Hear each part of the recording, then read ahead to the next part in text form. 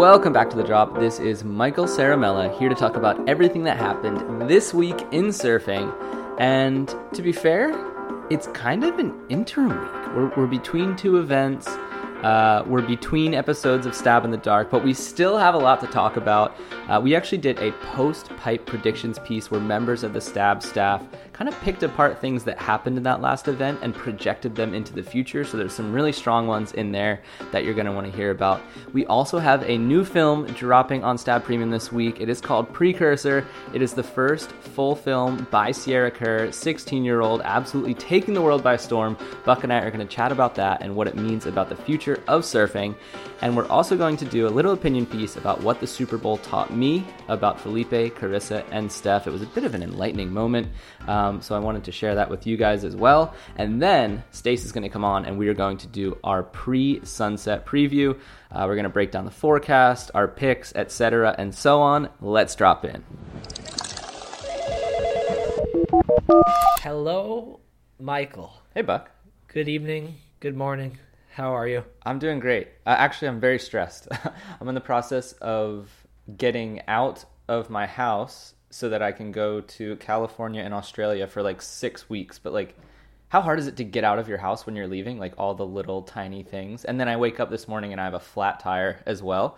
So a lot going on, but the podcast is always a good settler. Wow, that's cool. Yeah, I feel like for some reason, whenever like after renting a house for a while, just it's easy somehow, and then when you buy one you're like fuck everything. Yeah. When you're leaving you're like, what do I do with the curtains? Exactly. It's horrible. No, it's great. Yeah, but I learned how to change a tire today, so 30 years old, still learning new things. Wow, there you go. Nice work. You had a spare ready already? We had a spare, and we will find out in the next 2 hours or so if I put it on correctly when we go for an hour and a half drive. Wow, okay. Not sure if you had a proper spare, not a donut then? Yeah, no, we have a proper spare, I think, and I hope that I screwed everything in right. But yeah, we'll find out. Yeah, wheel spin, you're fine. That's true. All right, let's get into the news. Post-pipe predictions. Millennial women won't win another world title. Plus, if it swells XXL, the WSL will ride it. We're going to go a quick 3 to the beach this episode because you and Stace are going to talk about some XXL, XXM sunset that we have to look forward to. But before we get there, we'll get into the drop and just have 3 quick topics, starting with this post-pipe predictions deck.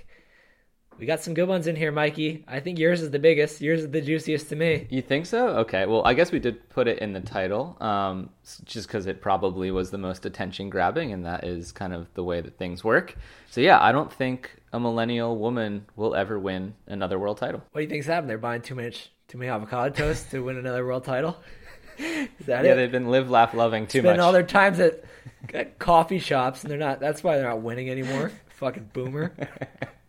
No, they're trying to figure out how to buy a house. It's impossible. They're all just stressed about that. Yeah. It can't be Katie. Yeah, Katie's just living her best life. No, so Carissa and Steph obviously left the tour this year. I would say between those two, Carissa was certainly the biggest threat at a world title, seeing that she's won the regular season the past, 4 seasons at least. But yeah, beyond that, like obviously there's still a lot of talented millennial women on tour. You have Tyler, I believe Tati as well. Sally's still hanging on, so there are a few in there that like, especially Tyler and Tati have been in the world title race between them over the past few years. So of course it's not impossible.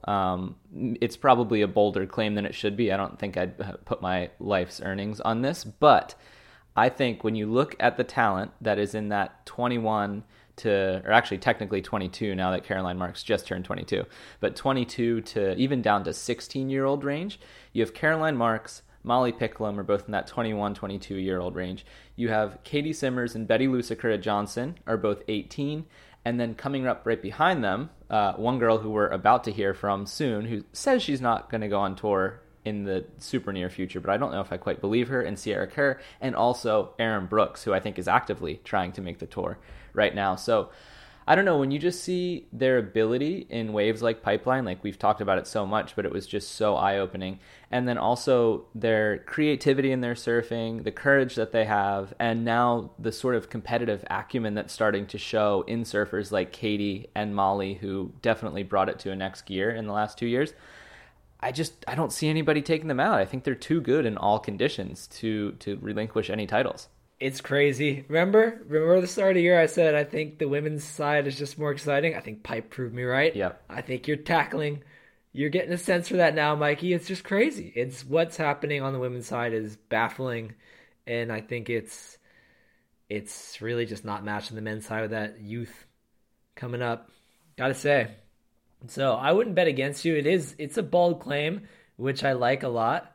And I don't really see a reason to bet against you. I almost feel bad for like I feel like there is a generation of women who are really pushing bigger wave, especially heavier wave surfing. Like Tatiana strikes me as a woman who was like ahead of the pack for a while, charging harder than most and really doing hard yards. And now this other generation has come up and just like are way ahead of her, but for a while she was pushing it harder than almost anybody else. So I almost feel bad for her. It's crazy. She looked silly at Pipeline compared to Katie and Molly. Like she obviously like was charging, like she was going, but she didn't look like she knew what she was doing relative to those other girls. Like it was night and day. Yeah, I almost feel bad because I really look at her as somebody that like pushed that for a while, was at the forefront of it, and now it's just like holy shit, the world has changed. So yeah, not gonna bet against you there, Mikey. Big claim, not gonna bet against you.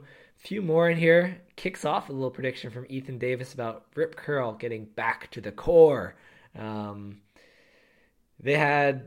talked about in here just a weird thing. I still don't really understand what all the fuss was about, but just posted an Instagram of somebody who transitioned from male to female. It's just likes to ride a longboard. It was, to me, just like, how is this offensive at all? Apparently many people disagreed with me, found it very offensive. This is not the reason for this prediction, but I think this is honestly this idea of like going back to the core, I would bet is a strategic goal for almost any surf brand right now. I think every big brand is saying some semblance of this in their meetings right now, and I think that's a really good thing. And we are hearing whispers, though, that Rip Curl's really going to go at things, really try to make it clear that they're here for core surfers. We're even hearing whispers of a signing. Mike, you want to talk about that? Well, somebody with... these are whispers. They're definitely nothing is close to confirmed. But we have heard that Ethan Ewing might be getting looked at by Rip Curl. I think that'd be a pretty good fit. And to what you were saying before, like some surf brands are trying this. Some have already achieved it. I think Quicksilver, against all odds, despite new ownership and most of their team leaving, like I guess it's really the work that was done by the team that was there. So we'll see if they're able to continue that now that the business is changing a little bit. But Quicksilver has done, I think, the best job of really like painting that picture of like we're going back to the core team, core surfing, core values, etc. Billabong, obviously Ethan's sponsor, it doesn't feel quite the same to me. But, things are always changing there as well, so we'll see what comes out of it. But yeah, it would be really fascinating if Ethan Ewing, who's inarguably one of the most valuable surfers in the world right now, especially now that Felipe Toledo has jumped off the tour, you got to be thinking that he's licking his chops for a potential world title this year. So yeah, he's a very, very valuable asset, and I can understand why Rip Curl would want someone like that on their team, because they have Medina, which I think definitely serves a certain type of market, but I think Ethan Ewing would really bring together those like core Australian values that they have. Plus, like, I would just like an image of him and Mick kind of just suiting up together. They don't really look alike, but they don't look dissimilar. Yeah. They don't look dissimilar. They don't surf dissimilar. Like, I think just seeing him and Mick together, there's something just like pleasing about that to me, and I hope it happens. It just feels like something that makes sense. Ethan Ewing with the Rip Curl sticker on his board, regardless of whether or not it happens. Like you said, it's whispers. It just feels to me like a fit. I'd be like, yeah, that makes perfect sense, Yeah. So one other one in here that really stood out to me is that the WSL, and this is a long bow to draw because you're giving them a lot of credit, but the WSL will essentially realize that their attempts at going mainstream are futile, because it just is, right? We've talked about it in so many ways. Like, surfing is never going to become mainstream for myriad reasons that are just baked into its fundamentals. So they will realize that, and they will realize that it's better to do something on a smaller scale, but really, really well, and have a really solid core fan base who absolutely loves what you do, have surfers who love what you do. And the way to do that is potentially through a subscription model. And of course, as we know very well, people will be up in fucking arms about this. But I think at the end of the day, the people who really care about competitive surfing, one, are going to want to support it, and two, even if they don't want to support it, it's the only game in town, right? Like, what else are you going to do if you want to watch the best surfers in the world at sometimes the best waves in the world competing for world titles? So this was offered by Christian Bocut, a new addition to the Stab team. You may have seen him on some of your on your Stab Premium emails. He's our new Stab Premium coordinator. So I realize that there's a lot of assumption in this, like it's not necessarily based on facts or anything like that, but I think it is a cool prediction to throw into the world to potentially manifest itself, because I actually think, the more I think about it, the more I think that this actually makes sense and would benefit all parties. Well, I think one of the sparks for this prediction, which I was unaware of, I don't know when you were made aware of it, but I was unaware of it until a meeting we had internally, but that you couldn't watch the final day at Pipeline on YouTube on the WSL. In the U.S. I watched it in the U.S., yeah. Sorry. I watched it on YouTube in Europe. I think you watched it in Costa Rica. Yep. No issues at all. In the U.S., that wasn't the case. It was only through their app, and then they did a deal with, what, was it ESPN? Yeah, I think ESPN Plus or something in the U.S. ESPN Plus, fucking Ocho. But you could only watch it through those platforms, which isn't that big of a deal. You can still watch it for free on the app, but at the same time, that is a tightening up of their distribution in a way that we haven't seen in a very long time. That's something. That's not nothing, let's say. US is a massive market. It's fucking huge. So them doing that there makes you go, all right, maybe something's happening here. Again, a long bow to cut, if you will, but let's see what happens.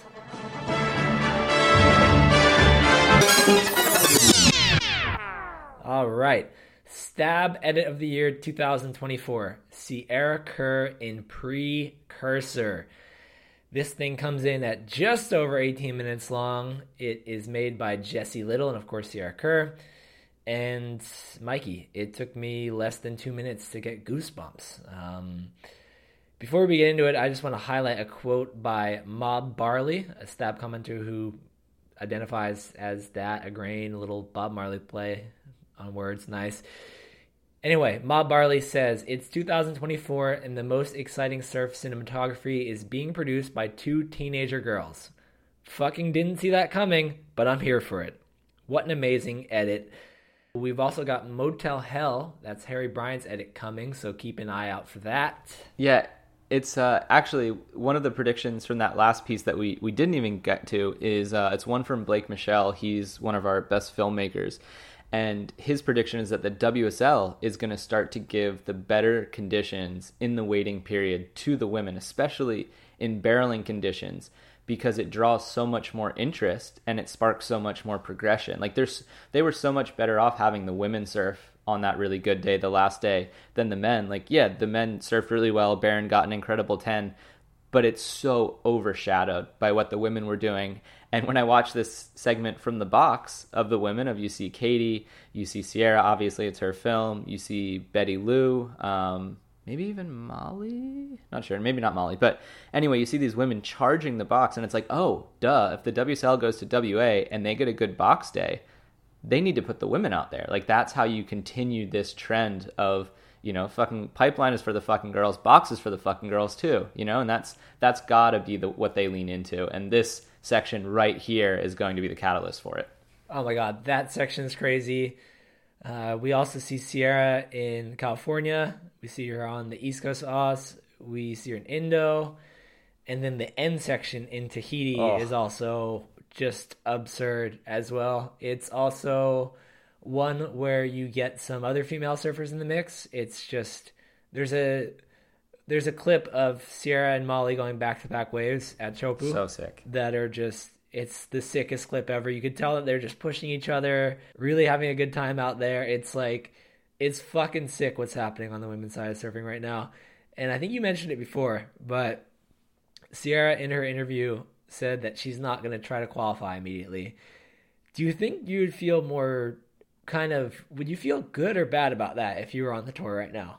Because part of me would be like, all right, she's not going to come beat me in heats just yet. And the other part would be like, what the fuck? She's going to go spend an extra year like getting better and then come? Like, how would you feel about it? How would you process that? No, it's ominous. Currently on tour? It's really, really ominous. It's like it's bad. Yeah, I really wouldn't like it. I would want her to get on tour and maybe just have like a bad rookie year. You know what I mean? Like just out of inexperience or whatever. It's like, yeah, like, okay, you stay down there for now. But no, if she's just going to like keep getting better and more mature, and then she's going to come on tour and probably do something similar to what Katie did in her rookie year, like that's terrifying. Yeah, that would be so scary.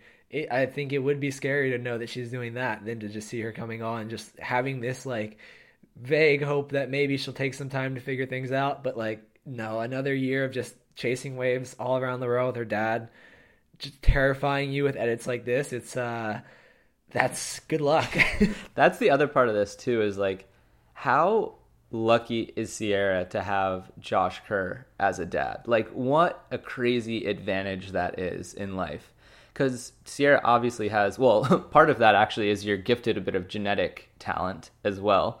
But she's obviously born with a certain level of talent. That was obvious from when she was super young. But then she just gets so much exposure to all these incredible places around the world that, one, Josh has been to and knows intimately. Two, he has connections at, so it's really easy for them to do. Like, she's just in such a perfect position to have an incredible surf career. And from everything that I've seen, Josh has done everything right in terms of pushing her to be her best self, but not pushing her too much where she doesn't like surfing. She doesn't like being, around it. Like it seems like everything that they do is like just on the money. And so it's really cool to see that, because it's not always the case. Parent surfer relationships are famously strained in a lot of cases, but it seems like Josh is just doing everything right, and Sierra's having tons of fun and getting so good at surfing. And yeah, it's just really cool to see. So I wanted to celebrate that side of it as well. Oh, absolutely. Watching them operate at Stab High at Lakey Peak was sick. Like, you could tell it's just, he's always smiling, he's relaxed. Even when she's in the water for the final, he's just kind of chilling. Like, about to that area, just hanging out, like, oh, cool. Like, he's like, it feels like a real sweet spot, and it seems to be working, so incredible. And she has him to bounce off any questions she might have about technique, or like, he's one of the most gifted surfers. Like, I think Josh Kerr is one of the most underrated surfers that has ever walked on this earth. His ability to do everything from like 1 foot to 40 foot to giant slabs to giant airs, like he can do absolutely everything. Now he's on these other boards and he's doing like the best carbs of his life. I don't know, it's so sick. Yeah. Also, how about her golf tricks? You see those? I did see those. Yeah, it's pretty good. You got that? You golf? Can you do that? I can juggle. But she was doing like between the legs juggles. I saw that. Yeah, that's out of the Tiger Woods playbook, so I don't know if I'm at that level. All right, I'll keep it going. All right, well, yeah, go watch the film. It's incredible. It's the future of women's surfing, and also give the interview a read. Christian did that one as well, and yeah, it gives you some more insight into the world and mind of a future and present surfing star. Go get some goosebumps.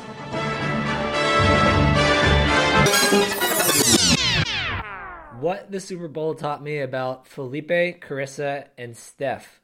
So this is kind of like an opinion piece, I call it. It's written by Travis Kelce. He is a wide receiver for the Kansas City Chiefs. Mikey, you wrote this one. I did. I wish I was Travis Kelce. It seems like he's got a good life going on. It would be sick if he wrote for us. All right, so to break this down, our American listeners will probably know and understand what I'm talking about. If you're from elsewhere, maybe not so much, but the Super Bowl just happened this past weekend. It's obviously like the biggest sporting event of the year in the US, and I don't think globally. I think the World Cup probably gets that. But oh, yeah, we do. Anyway, it was the Kansas City Chiefs versus the San Francisco 49ers, and truth be told, I didn't have a dog in the fight. I don't watch football. Like, it's something that I know how the game is played. I've watched enough of it to like get it. My team is the Philadelphia Eagles, so the last time I actually watched football was last year's Super Bowl when the same Kansas City Chiefs team took us out in the dying minutes of the game. So, yeah, I know how you feel, 49ers fans. Anyway, the way the game came out, they went into overtime, which is pretty rare in Super Bowls. So it was like really exciting in that sense. The 49ers got the ball first. They went down the field and made a field goal, which is kind of like a half touchdown, if you will. It's like, it's good, they scored, but it wasn't the whole enchilada. So then the Kansas City Chiefs get the ball. They're on their 25-yard line, and they know that in order for their entire season to really have any meaning whatsoever, they need to score on this drive.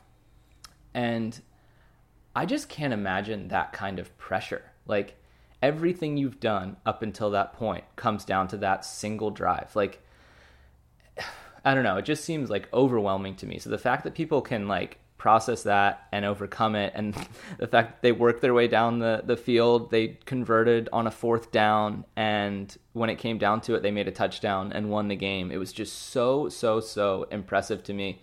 Like, this is something that the Super Bowl is literally, it's a world title for these guys, and it's what they dream of since they're little kids. Like, all the years practicing, playing, missing all these, family and friend events, but like, they dedicate their entire lives pretty much for this one goal, on top of obviously making a shit ton of money regardless. But really what they care about, most of them, is getting that Super Bowl ring. And so to be able to pull that off when it matters most and step up and do that. And it made me think back to the way that surfing is set up nowadays. Because back in the day, all you needed to do was be the most consistent over the course of a year. Call it 10 events or whatever. I know it's changed, but if you could go out there and be the most consistent, you put up some quarters, semis, a couple wins, you know what I mean? You're in a really good spot. There's certainly pressure with that. And I'm sure it's something that you feel all year long. But the way that it's set up nowadays is you not only have to be consistent throughout the year, but then you have to go and put on probably your best performance of the entire year, if not just at least a very good performance, on one single day, one afternoon, in lower trestles. You have to pretty much do your best surfing of the entire year for any of the rest of the year to have any meaning to you. And that sort of pressure, it's akin to what they're feeling in the Super Bowl, with one major difference. And it's that if you're in the Super Bowl, you're part of a team. So you don't personally have to necessarily have the best game of your life or the best game of your season to win that championship. But in surfing, it's all on you. You know what I mean? Like, if you make a mistake, if you fall on a wave, if you blow priority, your coach or your partner, whoever, they can't go out there and put a 6-5 on the board for you to kind of settle the nerves or whatever. Like, it's literally just all on you. And I think this would especially affect the top surfers on either side. And who is that? The past few seasons, it's been Carissa Moore and Felipe Toledo, who have led the majority of the season. They finished the season ranked number 1. They go into the WSL Finals ranked number 1. And I can't imagine carrying that weight all year long, that not only do you have to perform in every event pretty much, but then you have to go and you have to think about it all year, like, oh, I still need to win 2 heats at lowers. So, I don't know. It's kind of just like a something that really, I don't know, catalyzed itself for me when watching that Super Bowl, like how stressful that would be, and coming to terms with why they may have made their decisions to leave. And the interesting thing is, they both had completely different results in that position. Carissa lost, and a lot of people speculated that those losses are what caused her to leave. But Felipe won both, and he's leaving as well. So it's clear that the end result is not always what is kind of like the end-all, be-all. It's not the outcome that really matters. It's the fact that for those 9 months prior, you're just thinking about this, and it's eating away at you. So yeah, that was where I was at with it, Buck. Sorry, I just went on a giant spiel. Do you have any any thoughts or opinions on this? Well, I think it's a good point to raise that, like, obviously there's a difference between the Super Bowl and the WSL Finals, regardless of, I feel like, how they first started announcing it or we first started hearing about it. It's like they call it like a Super Bowl or something, right? Am I making that up? But I think that, like, there might be an argument that, like, oh, the Super Bowl is just way bigger, but I don't think, like, the emotions that you feel, the neurochemicals that are going on when you're in a moment like that really vary that much between human to human. Like, if you're stressed, you're stressed, regardless of what that is. That's internal, and I don't think it matters whether you're in a stadium or whether you're on a decaying beach that seems to get weirder and weirder every year. Sorry, lowers, I love you, you're great, but I just, every time I see photos of that wave, I'm like, what the fuck is that? The beach. the beach. You know what I mean? That weird like thing they got. Yeah. It's bizarre. Anyway, I think that anybody would be like, oh, well, it's just surfing. It's not Super Bowl. I don't think the brain is capable of really coming up with a different response in that moment. Like, you're just as stressed as anybody else might be. You feel just as much pressure as somebody on a literal overtime game-winning drive in the Super Bowl, just insane movie shit. I think you feel the same thing. I think that's fair. So good point to raise. And yeah, with the finals format, again, it's unfair. It's so fun to watch. It's tough. It's unfair. It's tough for the surfers, but as a fan, it's like, damn, this is really cool. The stakes are so high. You know, I think humans just love high stakes. I could be wrong, but like, isn't that why the Coliseum had life or death consequences? Like, isn't that kind of, it's clear that we like, the higher the stakes are, the more interesting it is for people. I think it's just how it goes. So it's stressful. It's probably not as fair as the old system, but hey, when September, 9th or something comes around, I'm watching. You're right. Yeah, and it isn't, like, I've been a proponent of the WSL Finals since its inception. I really have. Like, I think it's great. The interesting thing is, I went and I talked to a professional sports psychologist to see if I could get any of my beliefs verified, and he pretty much disagreed with all of them.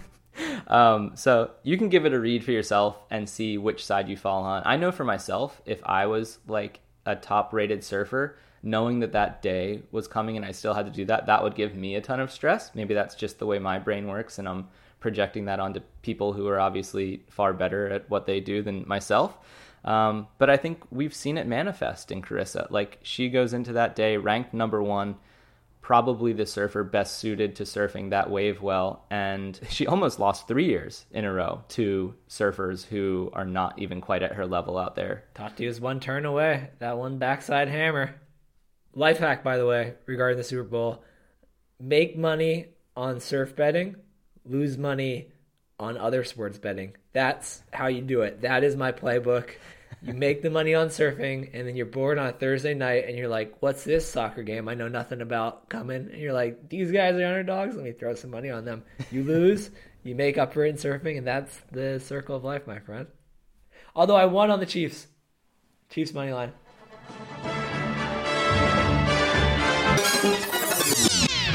All right, coming up, we are going to have a CT preview podcast of the Hurley Pro at Sunset Beach with you and Stace, Mikey. But before we get to the CT, we have to get to the World Quiz Series.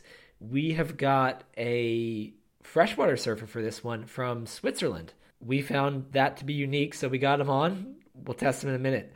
Before we get there, let's talk about a few other things. We'll talk about what's next. Stab in the Dark with Kolohan Dino is dropping next Tuesday, the 20th. It will be the 3rd episode, which means he's going to try 2 new boards, and then he's going to decide which boards are going to the final out of those that he's put in purgatory already. Mikey, wasted time today trying to think of a song that was used. Sierra in Precursor uses a Lady Hawk song, and when it came on, I was like, oh, I've heard a version of this before. I swear it's in another surf movie. Let's play a segment of this because I couldn't find which movie this was in. And I love it because Sierra used a different version, I think, but I back that. It's like I'm giving a little bit of tribute to it, but using a different version. Cool. Where did this song come from? Let's hear it. Hit us up and let us know.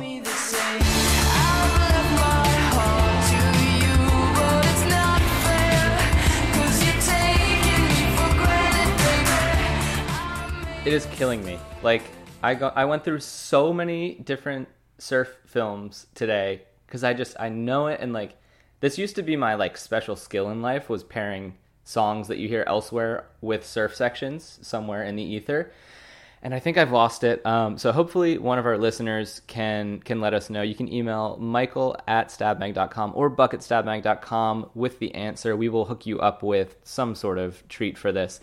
But for now, we actually wanted to put this question into the quiz, but we couldn't because we couldn't find the answer. So we had to come up with 3 other questions for our Stab Premium member, and he's going to have a chance to get a free Stab Premium membership and a wetsuit from Buck. So let's go hop on the WQS. Let's get there and then get to the CT. World Quiz Series.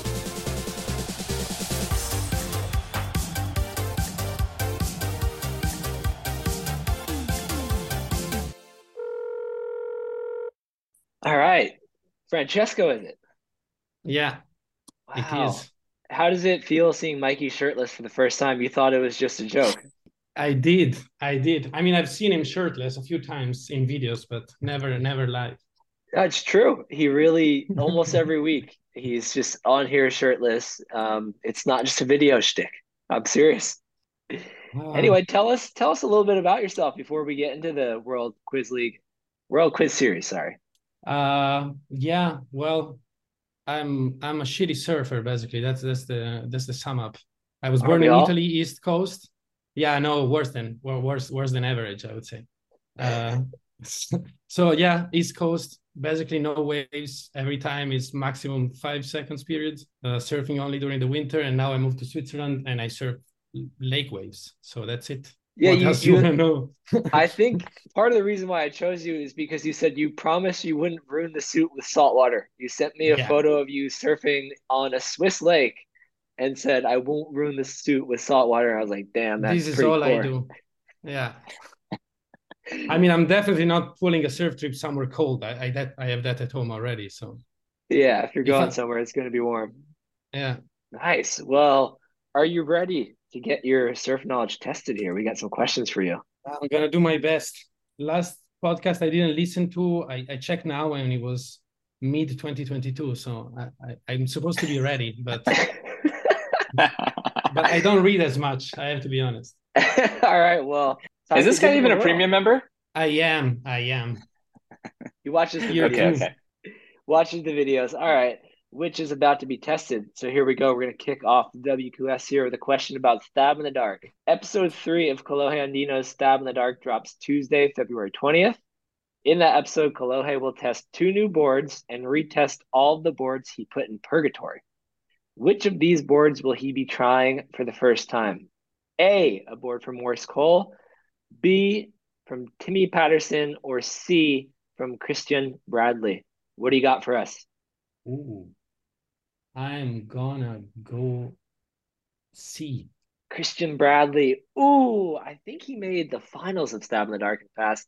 At least he has been featured. He featured last year. Italo liked the board, looked good on the board, broke the board, didn't make the final, and he's not back this year. Instead, Kolohe will be trying a board from Oh B, Timmy Patterson, his fellow San Clementian, and we're gonna see if that San Clemente magic works its way into the final. So you I do are like oh how he kept with the Euro theme though. Like you got to go for your own if you don't know, right? yeah, you really yeah, of did. So course. so shout out to Bradley, great guy, listener. Well, Bradley's technically Australian, but he works out of Europe, so. Yeah, he's like halfway there. He knows how to order a baguette, I'm sure. All right, what's number two, Buck? Number This one two. you got to get right though. The stakes are Yeah, I high know. right I now. know. If we don't get this one right, we're in trouble. Yeah, we're gonna deal with some asterisks if this one gets wrong. All right, in 2001, the then ASP decided the world title in the final event of the year at Sunset Beach. It was an abbreviated season, and CJ Hobgood was declared world champ after only 5 contests, leading to some people to say that his victory deserved an asterisk. Asterisk. I hate that word. And it shouldn't be on CJ's title anymore. We're done with it. Anyway, who won the women's world title that year, in which there were only 3 events? We have got A, Lisa Anderson, B, Lane Beachley, or C, Chelsea Georgeson. What do you got? I have absolutely no clue. Uh, I'm going B, but just element of randomity. Oh, staying alive here with B. Lane won 6 titles from 1998 until 2003. So this was just in the middle of an incredibly dominant career. Kelly only won 5 straight. Lane had 6. So I guess that's the reason why nobody ever questioned Lane's title. But come on, let's not question CJ's either anymore. He fucking won the title fair and square. Anyway, you stayed alive. You got it done under pressure. Let's And we go. like to Well see done. that. Well done. Under priority. That was good. Yeah. And not very confident, just swung on it and went.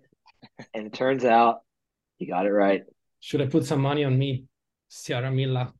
Oh, if you could Yes. just I Just match You his would have bets. been You'll be good just at, fine. yeah, no, he would have been paying like plus 600 going into that question. You would have got a good payout for that one. All right. On Instagram this week, the filmmaker behind Noah Beshan's latest film, Noah, Andy Woodward is his name, posted his first ever barrel, a stand tall cave at a well known Pacific Ocean right. Where was it? We've got A, Marshall Islands, B, Tahiti, or C, Micronesia.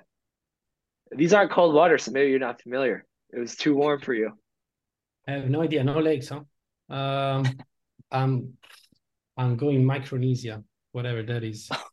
Wow, look at this guy. Am I getting a wedding? He's got it again. Well done. This is incredible. He's using ChatGPT for sure over there. Incredible. I mean, we didn't even say the name of the wave. That was really well done. It was at P Pass, home to some of the best surf sections of all time. And if you watch this clip, which I believe we're going to share on Stab's Instagram, it will just make you think, if you are a low-level surfer, as you are professing to be, sir, it will make you feel like you could just stand tall, because he just doesn't move. It looks dangerous, and somehow the wave just bends all over him without him having to react in any way. It's one of the most incredible surf clips I think I've ever seen in my life. And Wow. you got it right. His legs are literally locked. Yeah, I don't want to surf anything above 3 feet anyways, so it's not my problem. Oh, fair enough. Well, we have a bonus question. This one is not multiple choice, so I'm really excited for your answer. Yeah, it's going to be tough then. Bonus question. So this last one we featured was at P-Pass. In this question, we're asking you, who famously rode the largest, cleanest swell ever filmed at P-Pass, featured in the Taylor Steele movie Stranger Than Fiction? Who you got for us? You got no choices. You got to just go a cappella here. Man, I need to think about it. No, I'm going to say Jordy Smith. I know it's not, but I'll try. Jordy Smith for the title, 2024. At least he was in the film. Yeah, Jordy's in the film, and it could be Jordy's year. Good point. It was Shane Dorian there. Okay. It was Shane Dorian, actually. So, hey, you won a wetsuit. You came in, you weren't confident, but you went through the back 2 questions out of 3. I mean, you did great. So you got a suit in your way. Don't ruin it with salt water. I won't. I promise I won't. Worst case, Alaya. Is it okay if I go to the wave pool? Yeah, that's fine, right? You are allowed to go to the wave pool. It is fresh water there. I just don't want this thing salt. You know, it can be corrosive. We don't need any salt in the suit. Keep it in Swiss lakes. And thank you for jumping on. Thank you, guys. I love you. You're the best. Also, fuck you back. And also, good point. And also, you get a free Stab Premium membership for the next year. So congratulations. Wow. Yes, and thank you for telling me to plug myself. It's the best day of my life. That was a good touch. Well played. Hey, question. Do you guys, on the no salt thing, do you guys pee in your wetsuits in lakes, or is that taboo? What kind of question is that? Of course.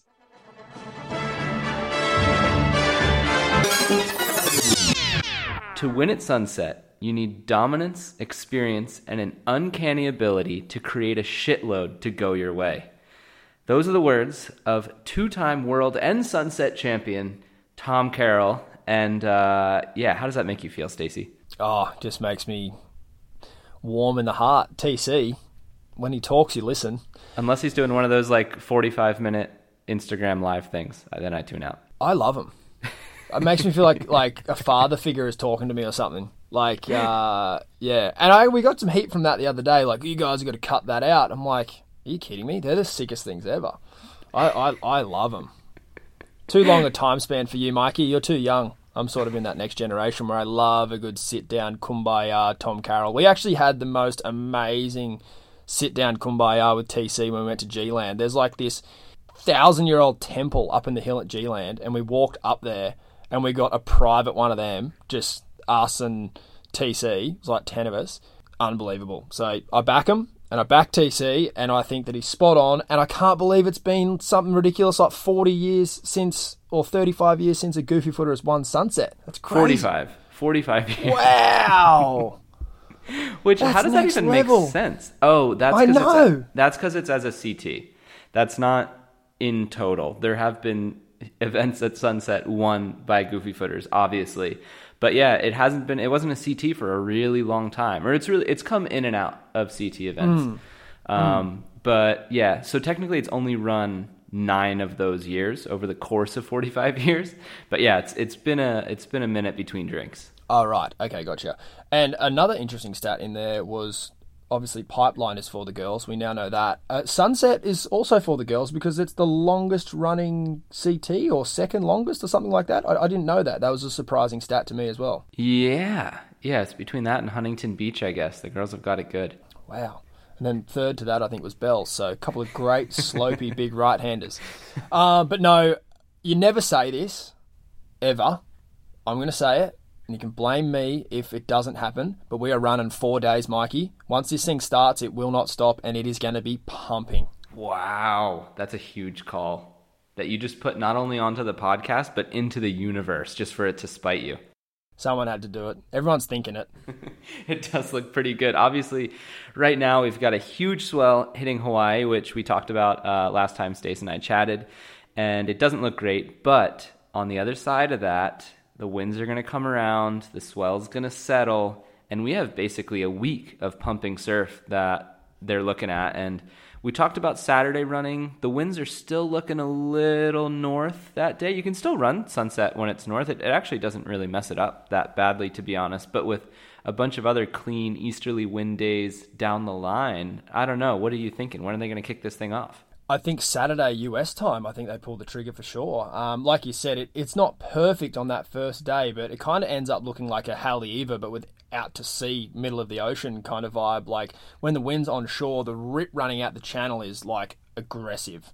It's the kind of conditions where if you snap your leash, like jar bless swimming in from out there when it's doing that. But then as the days go on from there, it cleans up, the wind swings around a bit more to the east, and I think it's going to be a couple of absolutely firing days. I think they could go like Saturday to Tuesday or Sunday to Wednesday or something like that. Yeah. So either way, we know that they're going to run this week and probably finish the event this coming week, which is really, really cool. We just get like last year, I don't think, did we get just like a week straight or 4 days straight of competitive surfing that you could really like hone in on. And it's going to be a big one. I feel like it's going to be actually pretty fatiguing. Like, we haven't had, it's like when you don't go on a run for a while and you start running and you get like half a kilometer and you start getting the feeling in your kidney like it's going to explode. But I'm excited. The waves look really good. Stace, you have spent a lot of time out there. Have you spent a lot of time caddying in the water at Sunset? Luckily enough, yes. And it is the greatest job in the world when that shit's going down. My boy Freestone actually got spat out of a 10 straight into my arms one day out there. And it's just the best. Like, I wish that every event the coaches could sit in the water at some level, because it's just the greatest thing. You know, you're not sitting on the beach biting your nails going, oh, I wish I could say this. You're literally right there, and it's honestly one of the best things ever. And to be honest, like, you can kind of paddle out with 2 people if you want to take out a couple of boards. So there's been times out there where you look in the channel and there's like 10 people sitting there. It's like, yeah, front row seat to the best show in the world. How does that change the whole dynamic between surfer and coach and like getting feedback? I mean, it seems pretty obvious. If you have your person there helping you, it should be a benefit. But have you ever seen it go the other way? I'm sure that all coaches at some point are probably guilty of oversharing. Parko was always into me and Jack about just keeping it really simple. Like, don't say too much and just give information on the heat.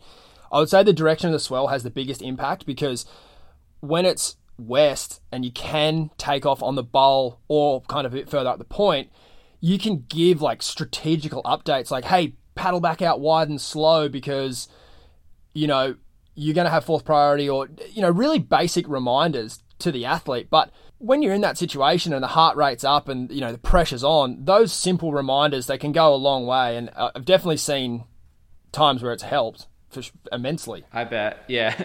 And then there's the other side of the swell direction thing, which is how flirty can the coaches get with that channel that isn't always a channel? Have you gotten cleaned up? I think I've told this story before, but I'll tell it again. The one morning, first heat of the day, and it was solid, it was big, and I was sitting next to Ian Gouvea's dad, Fabio, who obviously fucking rips and charges. And we were literally, the heats hadn't started yet, and he was on Ian's backup board, and I'm like scrambling for the shoulder thinking I'm going to get cleaned up and break a board here. And he just swung under the lip, like in the channel, and fully took off and got fucking annihilated. And I was like, oh my God, if he breaks Ian's board here, like, I don't know. So yeah, never been cleaned up. I actually said no one day to caddying for cruisy. It was 15, 20 feet closing out the middle of the bay. And I was like, because the caddies aren't really allowed jet ski assist. I think that if the caddy gets a ride in, it can even affect the surfer in the heat. I'd have to look that up. But yeah, and I was like, nah, Otts, you're out there. I'm not, fuck that. Like, it was so big. And Cruzy broke a board and Otts had to swim in. So I was stoked that I didn't go out that day. But when it's like 8 to 10 feet and it's you know, or 12 feet even, and it's just right on that maxing out range and it's not wiping out the bay, yeah, it's honestly, yeah, it is the best. Well, I know one person who's probably very excited for this week to be in the channel, a former winner and a podcast contributor. Let's hear from Jake the Snake Patterson. Well, it's Thursday here in Hawaii, and we have a massive swell. It's 20 to 30 foot, and it's supposed to run through tomorrow as well. Way too big to run, and I reckon they'll get underway over the weekend, Saturday, Sunday.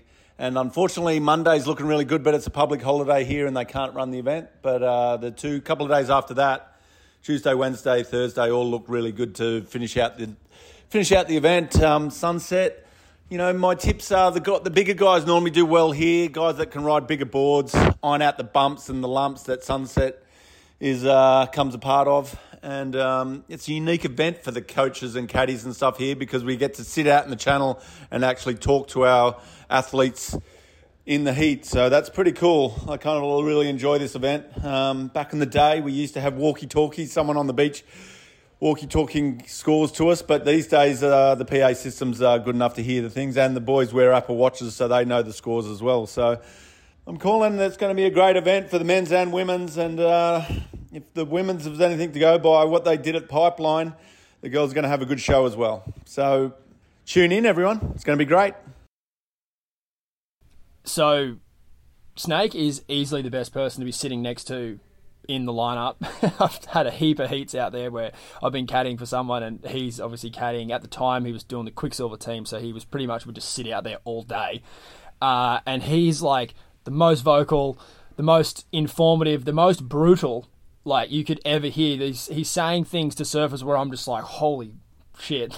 If that was getting told to me, I'd just be paddling out, probably crying. But he's you know, his method is, you know, Snake knows who he is in his own skin, and he knows how to get his guys revved up. And yeah, it's just, I don't know, like hearing him or Ross Williams or Kahea Hart or any of those things, like it was always a massive, you know, moment for us young Aussies sitting out there. Being in that place is yeah, or even like you're sitting out there and Kai Garcia's on the ski and something will go down or like someone will get knocked and they're trying to qualify. And I remember he would say shit like, oh, if that doesn't make you cry, then you're in the wrong sport. And I'm like, he's the toughest guy in the world and he's talking about shedding a tear for some random kid that just didn't qualify. Like, everyone's invested. It's pretty sick. All right, so round one in this event, like, I took a look at it, and it was so hard. Pipe, I had a really good idea of who I thought was going to, like, win these heats. Sunset, man, it's just such a wild card. Like, there's so many different factors involved in winning a heat out there that it just feels almost impossible in a three-man heat, especially, to try to pick winners. I did put my picks on the site. There's a whole event preview written by Jessie Starling. She did a really good job, so if you want to see where I'm betting, you can go check that out.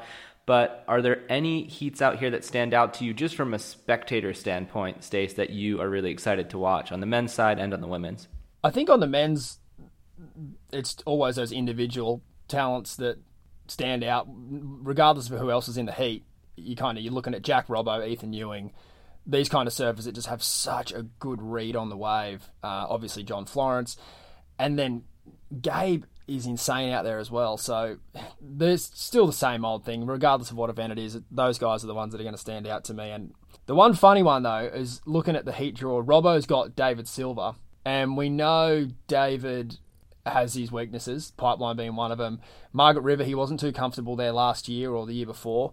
But I think he's actually chalked up a final at Sunset in the previous events there. So when the QS was a thing there, or the Challenger. So when I saw Robbo and David Silver in a heat together, I was like, oh, like that's not going to be a walkthrough for Robbo. Like he's going to have to step up, which I'm sure he will. But that was one heat to me that stood out. I was like, oh, David Silver could be sneaky good there. Plus 650 on betonline.ag. I chucked a sneaky tenner on David Silva in the Hurley Pro Sunset. Yeah, I mean, he gets it up there backside. He hooks it under the lip. He's got power. And you don't really need variety on the backhand out there. You just need to have a bit of courage. And you know, in certain waves, he lacks it, let's be honest. But out there, I've seen him have some incredible performances. So I'm definitely, yeah. Okay. We're not there yet, but he could be my underdog. One of the heats that I like, this is actually totally contrary to what Stace was saying. There's not like one huge heavy hitter in here, but I really like Ryan Callanan versus Liam O'Brien versus Ramsey Bukaim. I think just three very different surfers, but three absolute like powerhouses who could all put up huge. I just want this to be like a heat where there's like 3 15, 16-point heat totals just going to absolute town. I think that'd be amazing. And then on the women's side, similar thing. I really like Caroline Marks, Sally Fitzgibbons, and then the local girl Zoe McDougall, Stab Highway star and winner. I think that she is going to put in a really good performance, and taking out Caroline out there I think might be tough. Sally also is fearless, so yeah, I think that's just going to be another really good heat to watch. But at the end of the day, we do have to pick some winners, so let's get into the overdogs. I mentioned it earlier, and I think he's pretty hard to miss. It'd be Jack Robinson for me as the overdog there, Mikey. Was looking gnarly on his sharp eyes all year, but I have noticed a fresh quiv of Arakawa's under his feet, and I think he's ready to roll, Mikey. Probably feeling pretty pissed off after Pipe as well. Yeah, I think so. Yeah, that's a good pick. You know, when his back is up against the wall and he's out at sunset, he can do some things. So I think that's a great pick. To me, there's three men who are clearly the favorites in this event. Jack is one of them, Ethan's the other, and John is the third. So I've got money on all three of them on betonline.ag to be the event winners. But if I have to pick one, I think another person who's a little bit pissed off right now is John Florence. Finals day did not go his way, and he's never had a good result out at Sunset either. His best ever is a 9th. So this is a wave that he clearly dominates, as you can see in all the Vans Pipe Masters, especially the digital editions. Like, he would just destroy people out here. So it's just going to be a matter of him putting heats together, because his surfing is about as good as it gets. The waves are going to be there, so I think he's going to make it happen. John is my overdog. Moving over to the women, I am going to go repeat Molly Picklum. She also had a huge event at Pipe, probably should have won, but got second, and I just don't see anyone coming close to her, really, out there in big rights, big turns, the odd barrel. I think she's the one. What about you, Stacey? She's not an favourite, I don't think, but I'm going to pick her as my favourite because I just think with the size of this swell and how good she's been surfing, she looks like a favourite to me, and that's Gabriella Bryan. I think she's going to be really, really hard to beat. She was going to be my underdog. Oh, I beat you to it there, didn't I? All right. You can't swap now. That's two different categories. True. Okay. All right, let's get into some underdogs. I'll give you my underdog then. It's kind of the other way around if you look at the ratings, but I think Betty Lou will be really strong out there. Oh, God, she's good. Yes. It's Molly, Betty Lou, and Gabriella are the three women that I'm putting money on to win the event. So we're in the same ballpark there, thinking that. I guess I need to pick a different underdog then. Let me take a little look at this list. Brisa Hennessy, former Sunset winner, absolute power surfer. I could see her doing it again. So I'll go Brisa on the women's side. And then on the men, I'm really, really excited about this pick. This is one that if you end up picking it right, you know this person's going to get a CT victory at some point. He had a good run at Pipe, and I think this wave could suit him. He's amazing on his backhand. Biggest turns on tour. Between him and maybe now Cole Houshman is in that conversation, but I think Connor O'Leary could be the one to do it backside out there for the first time in 45 years. He's my underdog. That's a great underdog, Mikey. I'll go with you. I'll go Goofies. I'm going to go Ryan Callanan. I think he's due. He's overdue. He's had some heartbreak out there. He's also had some moderate success in the Challenger events. I'm going to go Ryan Callanan. Up the Goofies. All right, so those are Stace and my picks for the 2024 Hurley Pro Sunset. Event will kick off probably this weekend in the U.S., maybe Australia as well. And a lot to look forward to, both in terms of the waves, which it looks like we're turning a corner in 2024, thank God. And also, just a lot of good bets on betonline.ag as well. So get in there, Stace, and we'll be back whenever this event ends to break it all down. Good luck, Mikey. And to you. Go 2 from 2, brother. Thank you, as always, for listening to The Drop. That is all for this week. We're really looking forward to Sunset taking off over the weekend, and definitely a Stab in the Dark episode on Tuesday. So, it's going to be another huge week in surfing. And until then, over and out.